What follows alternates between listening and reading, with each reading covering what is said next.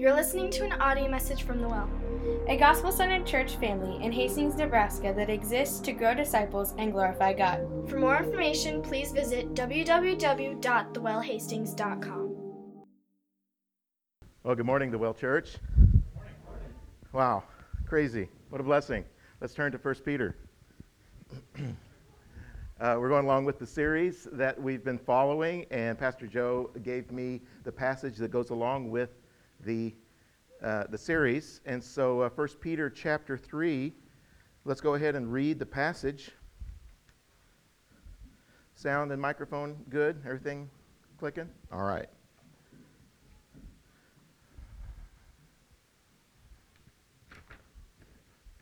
All right, 1 Peter chapter 3, starting in verse 8.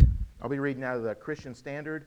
If you're from ESV, NIV, or something else, it'll be close. Finally, all of you be like-minded and sympathetic. Love one another and be compassionate and humble, not paying back evil for evil or insult for insult, but on the contrary, giving a blessing, since you were called for this, so that you may inherit a blessing. For the one who wants to love life and to see good days, let him keep his tongue from evil and his lips from speaking deceit. And let him turn away from evil and do what is good. Let him seek peace and pursue it, because the eyes of the Lord are on the righteous, and his ears are open to their prayer. But the face of the Lord is against those who do what is evil. Who then will harm you if you are devoted to what is good? But even if you should suffer for righteousness, you are blessed. Do not fear what they fear or be intimidated, but in your hearts regard Christ, the Lord, as holy, ready at any time to give a defense to anyone who asks you for a reason for the hope that is in you. Yet do this with gentleness and respect, keeping a clear conscience, so that when you are accused, those who disparage your good conduct in Christ will be put to shame. For it is better to suffer for doing good, if that should be God's will, than for doing evil. Shall we pray one more time? Dear Father, dear God in heaven, we thank you so much for your presence. We thank you so much for your life. We thank you so much for hope. We thank you so much that you are a good God. Lord, you are holy, but you are loving. God, you created the universe and this world in absolute beauty and perfection. We as people have pushed and resisted and rebelled against your beauty. And you pursue us still. You love us still. Your plan is right on track. Things may seem chaotic, crazy, out of control, but you're in complete control and you have complete power. So Lord, you've given us church. You've given us each other. You've given us spiritual family. You've given us brothers. You've given us sisters. You've given us real things that we can have to help us and encourage us and to grow us and to help us move forward and see you better and better as we live. And you've given us your word. You've written to us. You want to communicate with us.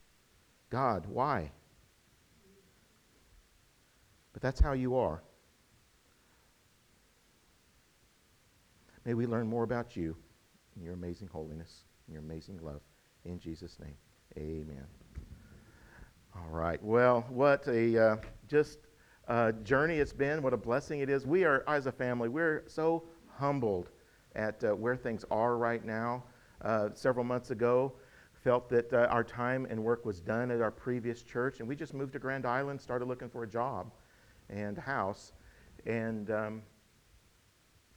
knew that we wanted to be part of a church that had a vision of God's holiness and God's love and God's mission. And over 4 years ago, I met Joe, and just instantly we hit it off. called him up, looked on the website, drove to Hastings, and caught him in his garage smoking a cigar. Yeah.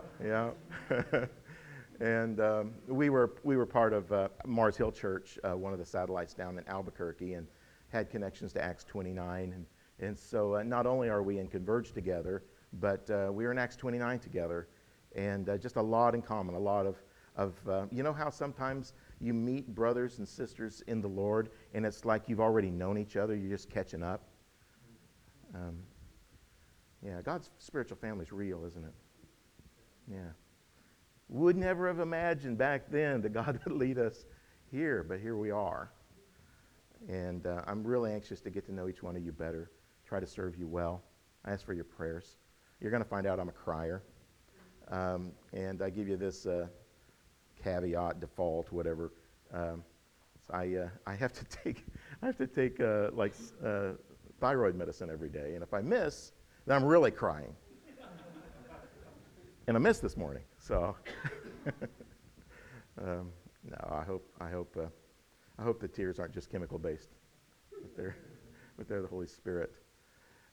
Listened to Joe's sermon last Sunday, and he said, boy, first time he's preached in quite a while, and he gets to talk about how wives get to submit to their husbands, calling them Lord, and how excited he was to come back with that wonderful good news. And then he gave me the next passage in the series, and how joyful it is to suffer. So this is just a roll. This is great. Wonderful. Man, 1 Peter, got to love it. But got my notes here. Title of the sermon this morning. We had it come in. Is it up there yet? Yeah. Blessings of Suffering. 1 Peter is a book about suffering. And in this passage right here, it talks about how do we suffer well. The blessing of suffering. And the specific question to wrestle with is, how does the gospel give us the power to speak well? Now, I move around a lot too. Is that going to cause feedback? You're good. Okay, all right. So, try to behave. But how does the gospel help us speak well? Have you noticed division in our culture lately? Is it tiring? I woke up this morning, my phone started glowing and I couldn't resist, so I reached over and grabbed it and looked at it, and it was a response to a Facebook post that I had from a really, really dear friend that was angry at me. A brother that had been walking with the Lord for years and years, and now he's doubting the goodness of God. He's doubting the holiness of God. He's doubting that the Bible is something that should even be followed. And so 3 great big long Facebook post responses to that, and it just hurts, doesn't it? It hurts. And he's one that is naturally kind of draws towards the left of things, politically and socially. And this week, another dear brother was posting on Facebook, and I saw him, and he just gets more and more radical to the right. And I'm like, aren't you a gospel minister? Isn't this about the gospel? Are we going to get down into the fight and the division of all of these social issues that's going on? How do we step up above in the chaos? Does the gospel give us any power to help us? How do you feel when something really, sometimes you can take it and you're fine. It just kind of ricochets off the surface. But other times it hits and it hurts. And you go, come on, man.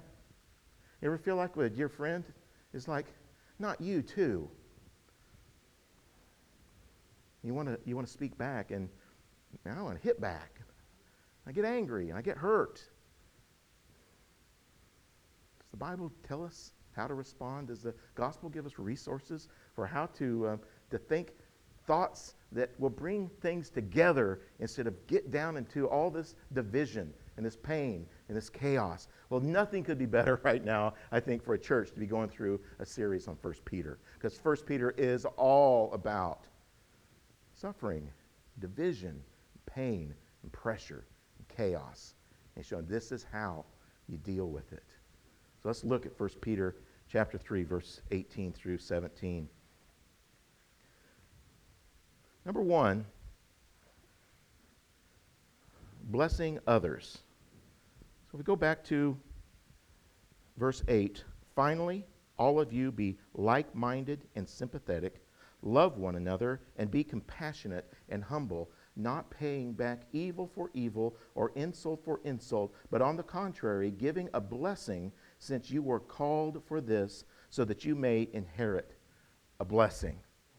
First Peter is saying this is how you respond to suffering. Is it a new thing for the church to go through suffering? Is what we're dealing with in our culture right now a new thing for the church to experience?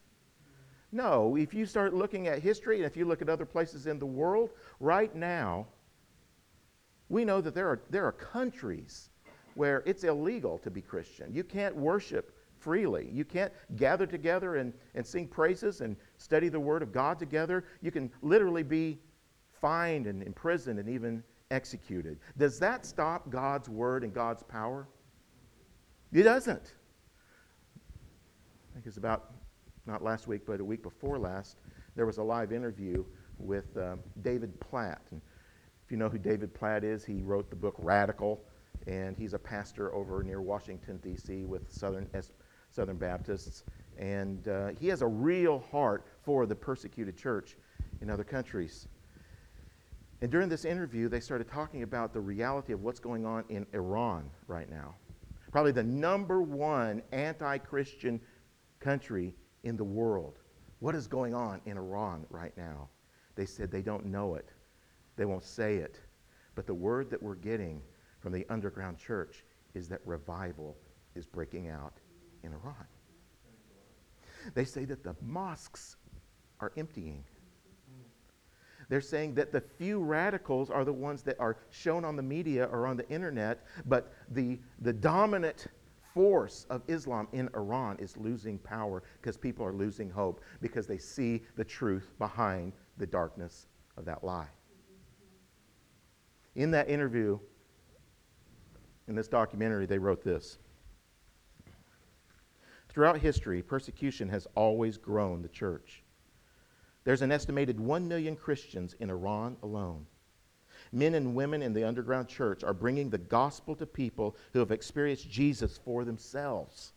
This church movement has no bank account. This church movement has no 501c3s. This church movement has no centralized leadership.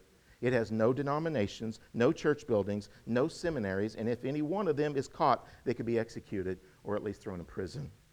And yet, the movement is exploding. Does God and the gospel and the word of God give us a way to respond to division and persecution and difficulty? Absolutely it does. And 1 Peter is the perfect spot to find out how are these people dealing with this? They said that this movement in Iran is exploding mostly from the women. Can you imagine being a woman in Islam in Iran? Can you imagine that? If the husband feels like it, he can murder her with no legal consequence. She has no rights. She's not treated as a human being, as a person, as someone with rights. And somehow, some way, God is getting his word to these persecuted, pressed down, hurting ladies. And it's exploding. How? How are they doing this? Are they doing this because they're getting on Facebook and grieving and getting all upset about politics? Are they tuning in to talk radio and newspapers and saying things just aren't right? Is that what's making this movement explode?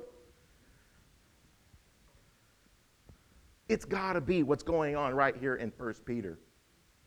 Let's find out what's going on right here in 1 Peter. He says, finally, I love how the Apostle Paul puts finallys right in the middle of his book. It's kind of like any sermon, right? In conclusion, finally, all of you be like-minded. Be sympathetic. Love one another.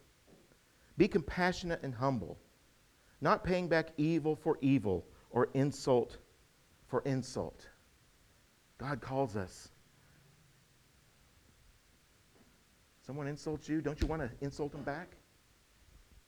You feel that way with your brother or your sister or your wife or your husband or your friend? It's like, dude, where'd that come from? Seriously. I did this kind of in our house yesterday. I said something, I felt like it was taken out of context, and I'm like, let's go sit down. Let's iron this out. I didn't mean to say it that way. Well, that's how it sounded. In our hearts, our humanity wants to go, you hit me, I'll hit back. You insult me, I'll insult back. We got to get even. You want even? Christian? You want justice, Will? You want what we deserve? Sometimes in our hearts we forget the real story is that when I get hit, hey, that's not fair. You want fair?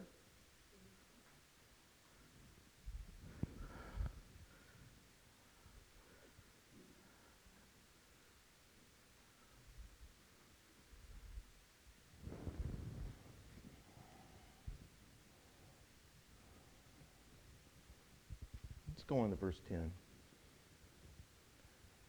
Peter writing, quotes all the way back from Psalm 34, and he gives us a promise. And he says, for the one who wants to love life and to see good days, let him keep his tongue from evil. Bite your tongue, Christians. His lips from speaking deceit. Be careful, Christians. Let him turn away from evil and let him do what is good. So many times in the Bible when it tells us to stop doing something, it helps us tell us what to do in its place. Stop doing what? Turn away from evil and start doing good. Seek peace. Seek peace. Don't we need to hear that everywhere, at every level, in the schools, in the businesses, wherever we go on the job, in the church? Guys, seek peace. We hear a lot of words say, well, this is what the Bible says about this situation.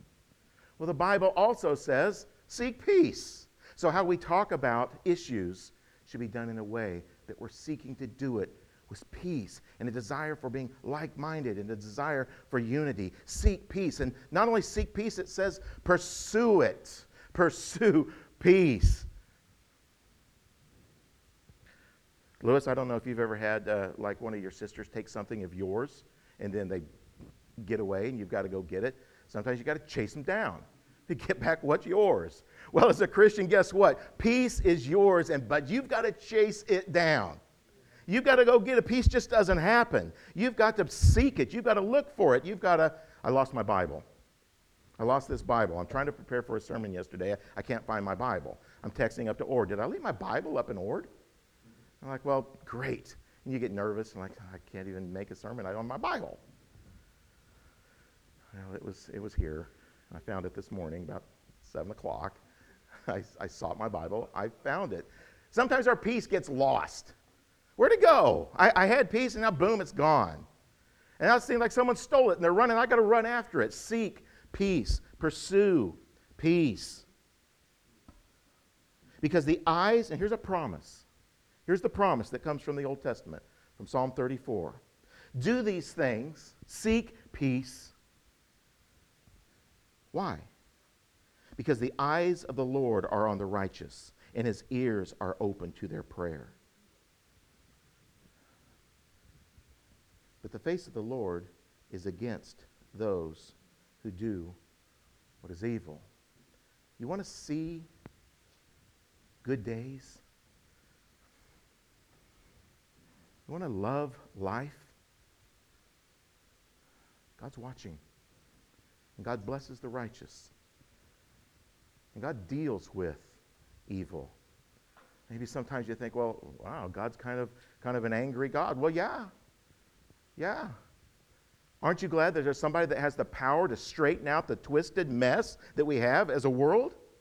There's a God with power and a plan that says, I made this thing in holiness, and one day we're going to put it all back to the beauty that it once was. And when it's not that way, I'm going to start the process right now. And he's watching. He's saying, for those that are seeking peace, for those that want good life, For those that want to see good days again.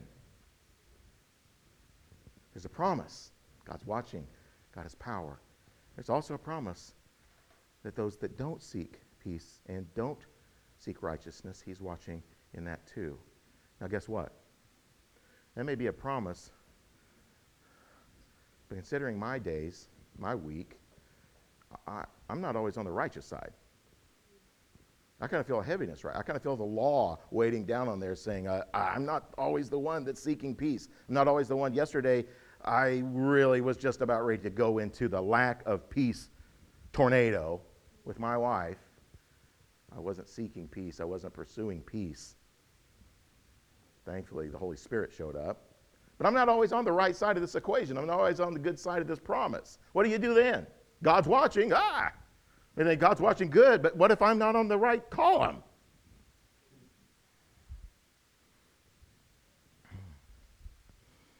Number 3, suffering for righteousness.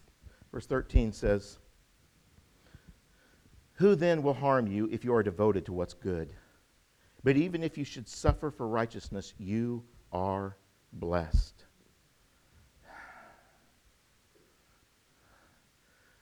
Know this, well, church. It can be something big in the news. It can be something big with wearing masks or quarantine. It can be something as personal as just you getting along with somebody in the house. There's purpose to all suffering. There's no such thing as chaos under God's power. God, this is hard news, uses pain for his purposes. There's kind of a blessing in there. There's a real blessing in there, but it's hard to get to. God uses suffering for his beauty, for his glory, and for your good. Let's see how this works. It says more things for us to do. Don't fear what they fear or be intimidated. And right here is where this is where it turns from law into grace. This is where it turns from duty to gospel power. Verse 15 is the hinge of this passage that gives you hope instead of despair. In verse 15 it says, but in your hearts regard Christ the Lord as holy. That changes everything. In your hearts regard Christ as holy. Something else for us to do, but it's a completely different kind of doing than the rest of the passage. And we're going to go back to it here in a second. At any time to give a defense to anyone who asks for a reason for the hope that is in you. You ever heard this verse where you say you have to be ready for apologetics, that somebody asks you a question? You got to be ready. You're going to give a defense. You have just a right answer that's just going to nail them to the wall. Show them how smart you are and how not smart they are. How true the Bible is and how in error. Are we going to act that way if we started out this with saying, in my heart I'm going to regard Christ as the Lord and that he's holy? Is that how we're going to act? No. It says, be ready to give a defense to anyone that asks for a reason for the hope that is in you, yet do this with gentleness. Not a lot of money in gentleness. Get a microphone and an attitude and you can make money. But gentleness and respect, can you imagine a talk show? Where you sit down, you got two opposing parties, and you go like, well, I do disagree with what you're saying, but I appreciate you as a person, and I'm so thankful that you're here that we can talk this out and find some common ground. You know, turn the channel. This is boring. You don't get commercial time and big audiences without some sort of dramatic fight. Be back next time to see how bad things really are. And you're like, oh, I'll be right there. Oh, turn it off. I wonder sometimes if we could have a revival like Iran, if churches would cut I'd just make a deal. I would love it if I and the rest of all Christians would just turn it all off. Rip the newspapers up, turn off the radios, shut the laptops, and go into your heart with the Word of God in prayer and say, my God is God, my Lord is Lord, and sanctify the Lord Jesus Christ in my heart so that I can speak to others with gentleness and with peace. I think there would be a revival on the scale of the underground church in Iran. I even go half. Just half your time on media and twice the time in the Word of God and prayer.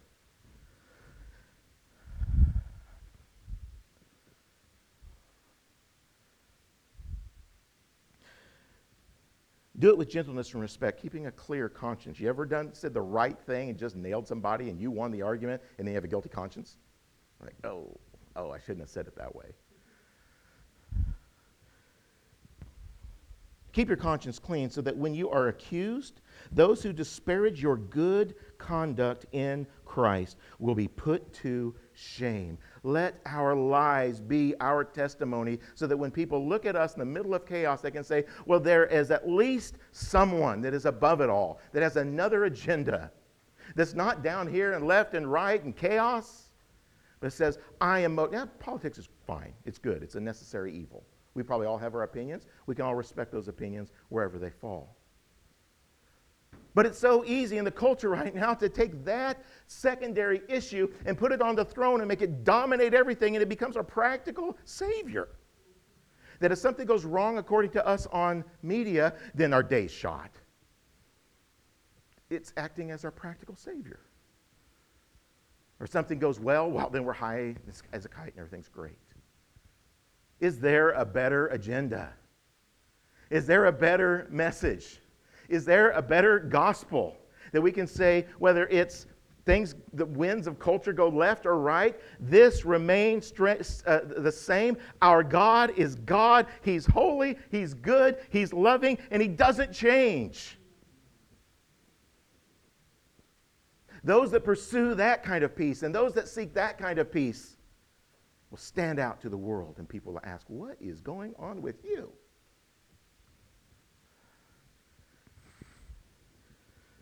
For those who disparage your good conduct in Christ will be put to shame, for it's better to suffer for doing good, if that should be God's will. And can we get like a, dramatic bum, bum, bum? Did you hear what it just said? Let me read it again. For it is better to suffer for doing good. Suffer if that should be God's will.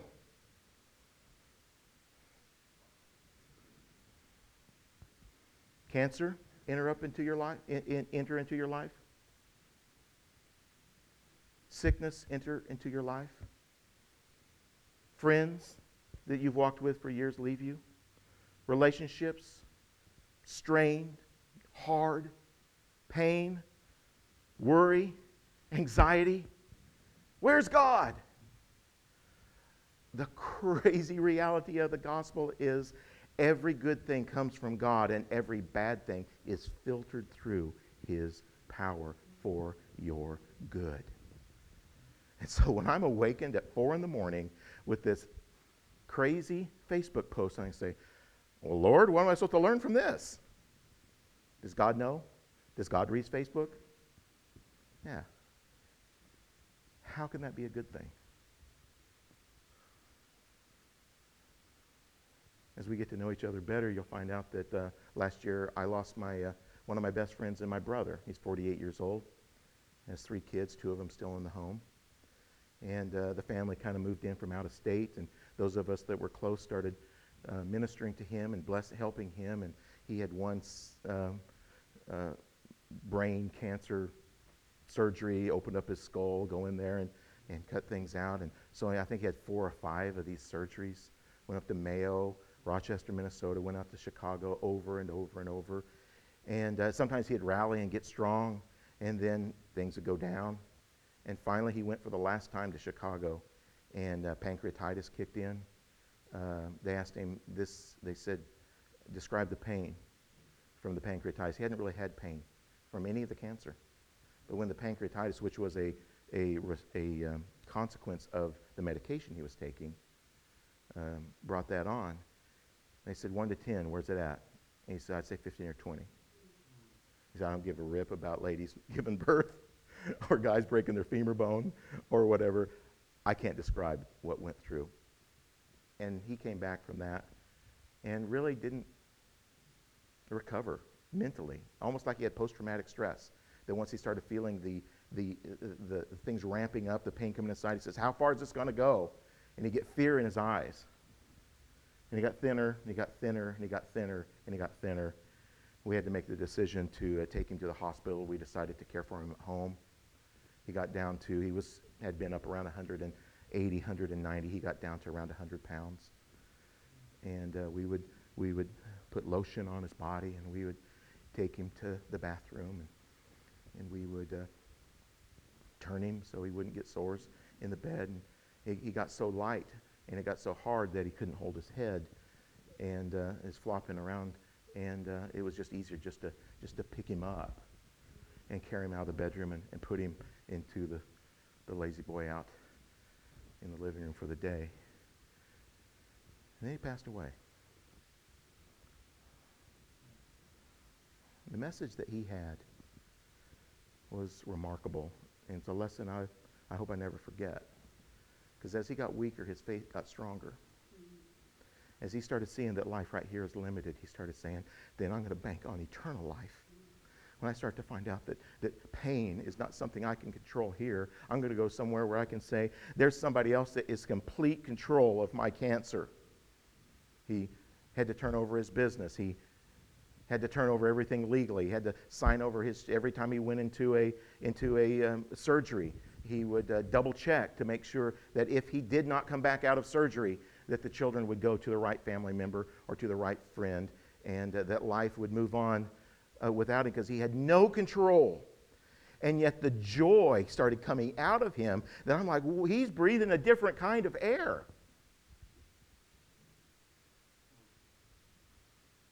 Where did he get that?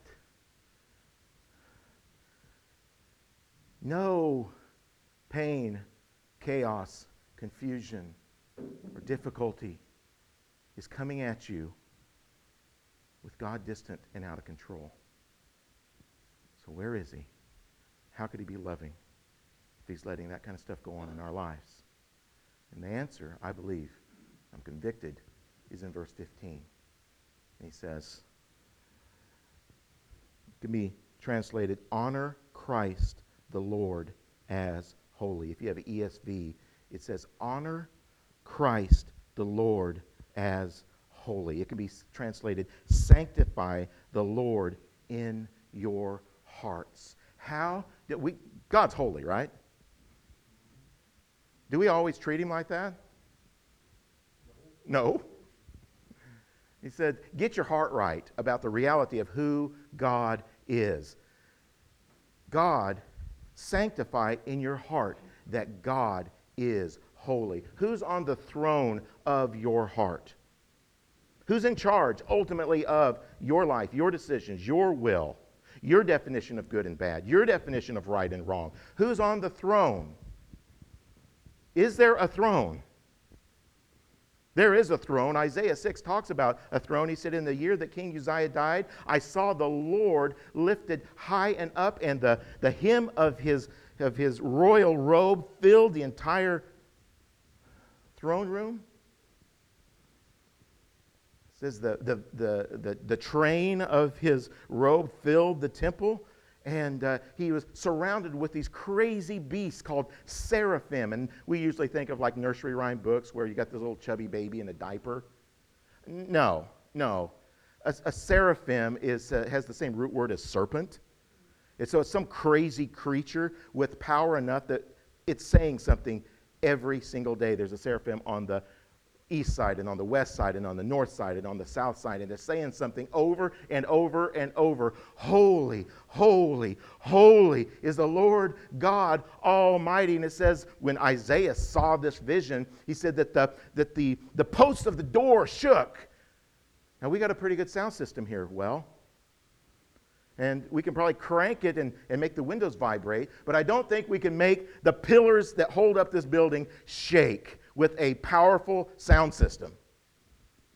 These seraphim's voice go, holy, holy, holy. So loud. So loud that it shook The whole throne room, the pillars and the posts that held it up. And here's Isaiah, and his first response is this. You know, Revelations tells more about it. It says that there's elders all around the throne, and then it's surrounded with thousands and thousands and thousands of angels, like a giant football coliseum, like a giant football stadium. Before COVID, Isaac and I went to a Broncos game. I won't say who is a Broncos fan in our family, but we went to a Broncos game. And it's so cool going to that. You ever drive by the Broncos stadium where it's all that curvy shaped stadium? And you go in and you go this way and that way and you go higher and higher and higher. And we got up and thousands of people came and they gathered around to where the gridiron down here looked small. And these guys with amazing talent, they would attract people. They'd pay lots of money and buy beer and hot dogs for like $20 a pop, you know, to come there and watch the show. They called the Air Force, and there's like, what, Isaac, was it helicopters? They had like 2 or 3 helicopters go, bah, bah, bah, bah, bah, bah, bah, and you're like, this is awesome. Why? Why is this awesome? Because there's people with insane talent down on the field so much that we would like to come watch them do their thing. Guess what?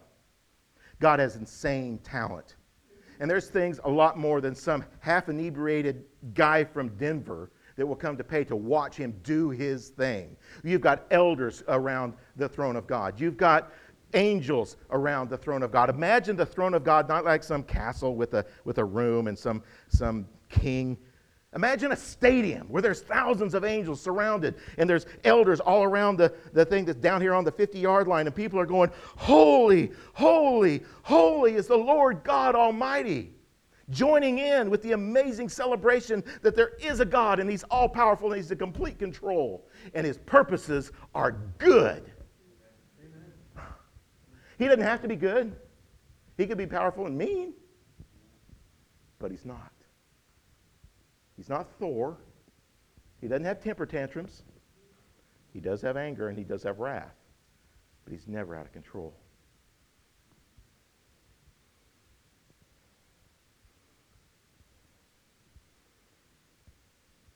It says right beside the throne, and there's one like unto the Son of God. There's one that is the one that was like a lamb slain, but from before the foundation of the world. The Lord, Jesus Christ Himself, is standing in the middle of all this, and people are crying out to His amazing power, His amazing love. I was wondering about this. You know, it says that he shows up and he's in a blood-dipped robe. He's wearing a robe dipped in blood. Does the Bible say it's a scab?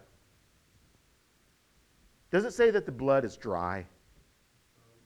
Do you think that blood is fresh? You get what I'm saying?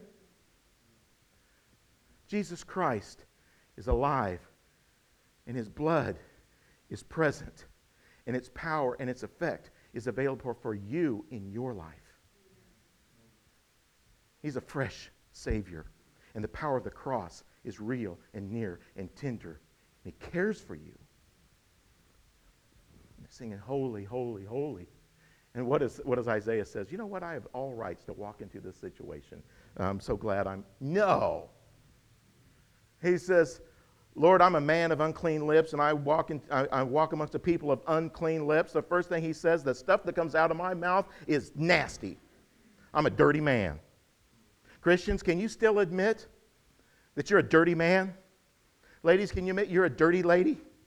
Can you admit that the sin that you were born with sadly still dwells within you, and it breaks your heart every day when it rises up? You can say, just like Isaiah, I'm a lady with unclean lips. Just like Isaiah, I'm a man with unclean lips. And will you allow and stay still while one of the seraphims takes one of those embers from the throne, burning hot coal, and go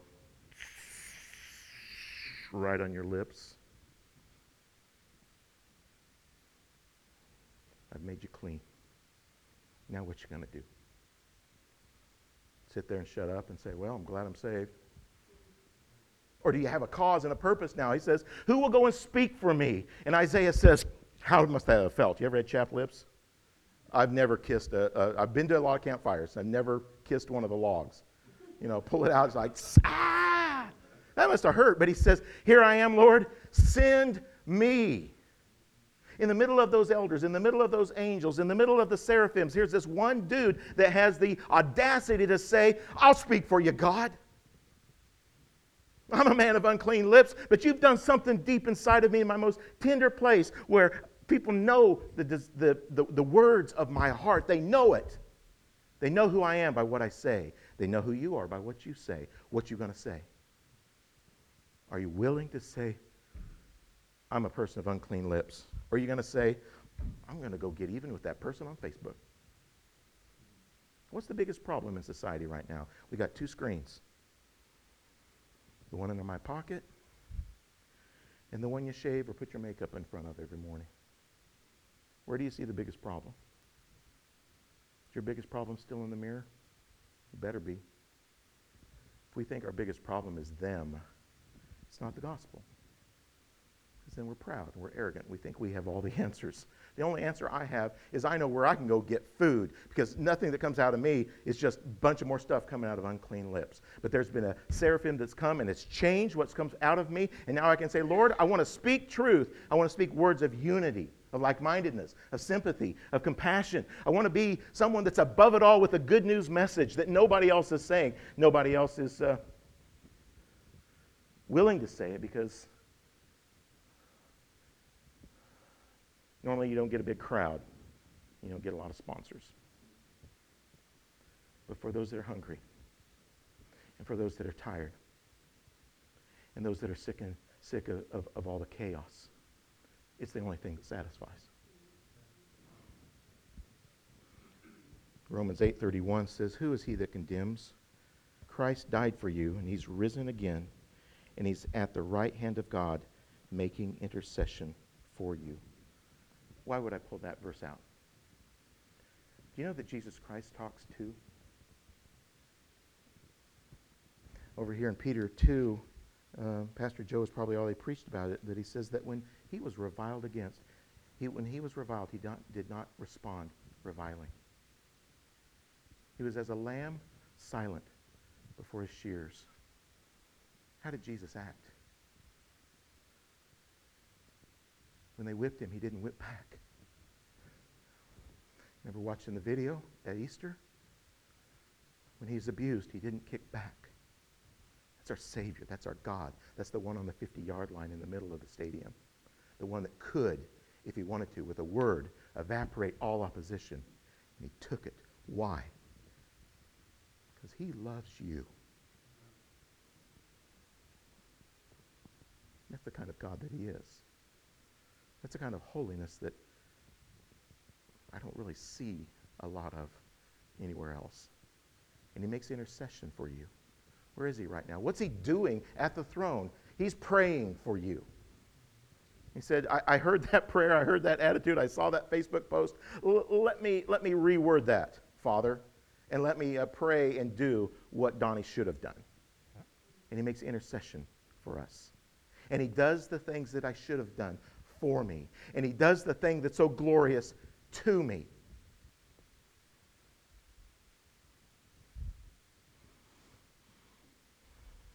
You know, you look at this passage, and I counted like 15 laws, 15 commands, and it makes me tired just reading of it. Okay, so what am I supposed to do today? 1, be like-minded. 2, be sympathetic. 3, be loving. 4, be compassionate. 5, be humble. I need to give a blessing. Number 6, I got to keep my tongue. I watch my lips. They don't have deceit.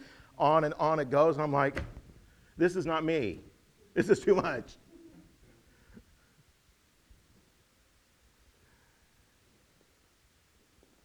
The reality is, when we have this promise over here that says, but the eyes of the Lord are on the righteous, and his ears are open to their prayer. Are you righteous?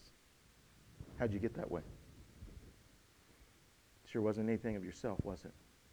How many righteous human beings has there ever been completely? 1. The eyes of the Lord are upon the righteous.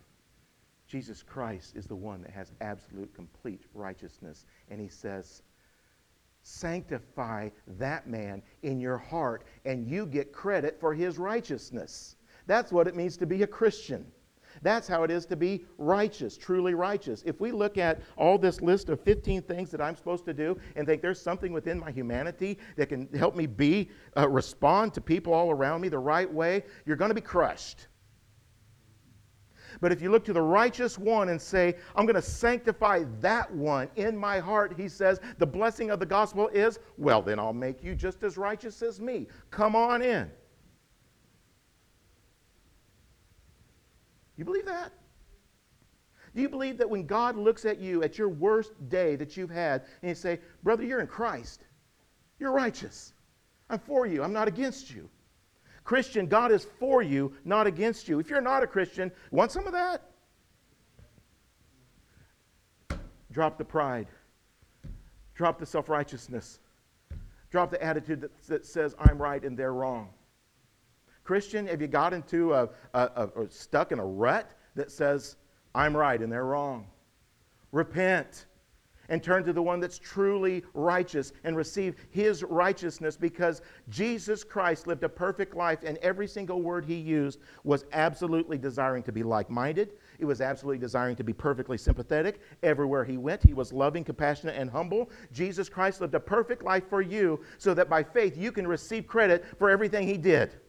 By grace. Not by earning, not by works. You say, well then, if it's grace, then we can be lazy. I'm pretty sure love is more motivating than anger and hate, isn't it? And when you understand that you are loved based upon what he did, not based upon how you fail, you can say, I want to say thank you with my life. And I want to try to be like-minded, Lord. And I want to try to be sympathetic and loving, Lord. Help me follow your law. Not only by faith do we receive his absolute perfect life credited to our account, so that God, on my bad day, my horrible day, on my sinful day, on my rebellious day, can look at me with a smile saying, I love you just as much as I love Jesus Christ, my son. Not only do we get credit for what he did, we receive the blessing of what he does. You think God's kind of ticked at you, disgusted with you, upset at you? He does not like sin at all. But at the very core of his being, not only did he display like-mindedness and unity, he wants unity with you. You want unity in your family? Jesus wants to pursue you. Pursue peace with you. Seek peace with you. When he thinks of you, he thinks sympathetically. When he thinks of you, he thinks lovingly. When he thinks of you, he thinks with compassion. When he thinks of you, check this. He says, be humble. Does Christ display humility to us? He got on his knees and washed the disciples' feet. Is Jesus a humble Savior? Is he a humble God? Does he express humility to you? Jesus Christ serves you. He blesses you. He doesn't repay evil for evil. And I promise you, if you're anything like me, you struggle with that every day. I did something I shouldn't, and now God's mad.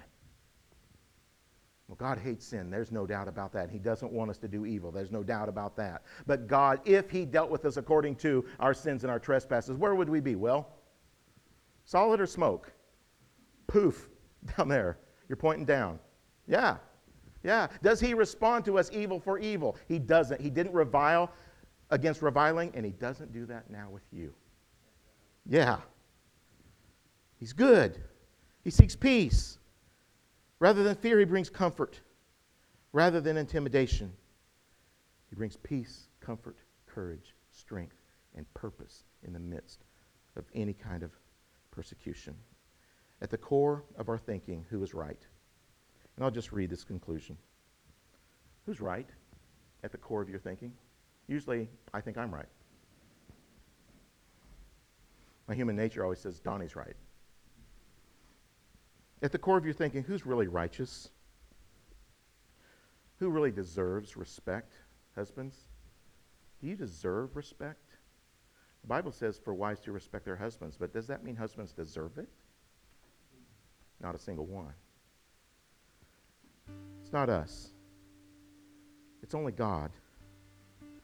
We secretly speak against God when we fear. When we doubt him, we secretly are speaking against him. When we say, God, I don't prefer you, I prefer myself. I don't trust your will, I prefer my own will, Lord. Well, the truth is there's only one righteous one, and he's on the throne.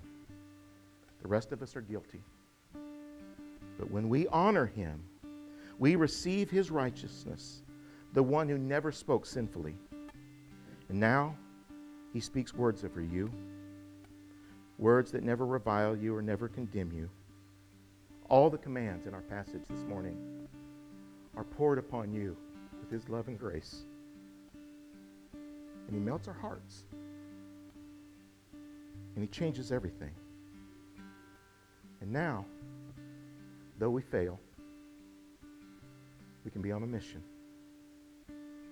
to go out into the world with compassion, a mission of unity, the purpose to bring things together, to suffer well, knowing we never get what we deserve.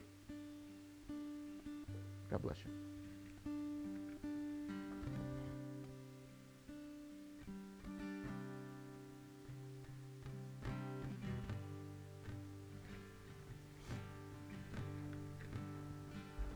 As we close in worship through music, our communion servers will come around and serve you the communion elements. Communion is a meal that we share together every week to remember the broken body and shed blood of Jesus at the cross of Calvary.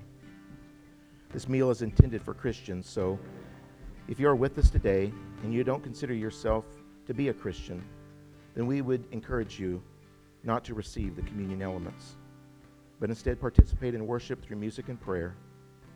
And if you would like to become a Christian today, please come to see me so I can pray for you and begin that journey. And I might add these two things. If you're not a Christian today and you want to be, we'd be happy to serve you communion after you become one. We can do that before you leave. Secondly, if you feel like you're a Christian that's at odds with a brother or sister, and you need to go apologize and ask for forgiveness, I'd wait on taking communion as well. The Bible's real strong against just going ahead with communion without being in unity with each other. It says, let's worship together. Shall we pray? Father in heaven, I thank you so much for your word, and I thank you for your amazing grace. I thank you, God, that you lived the life that we should have lived.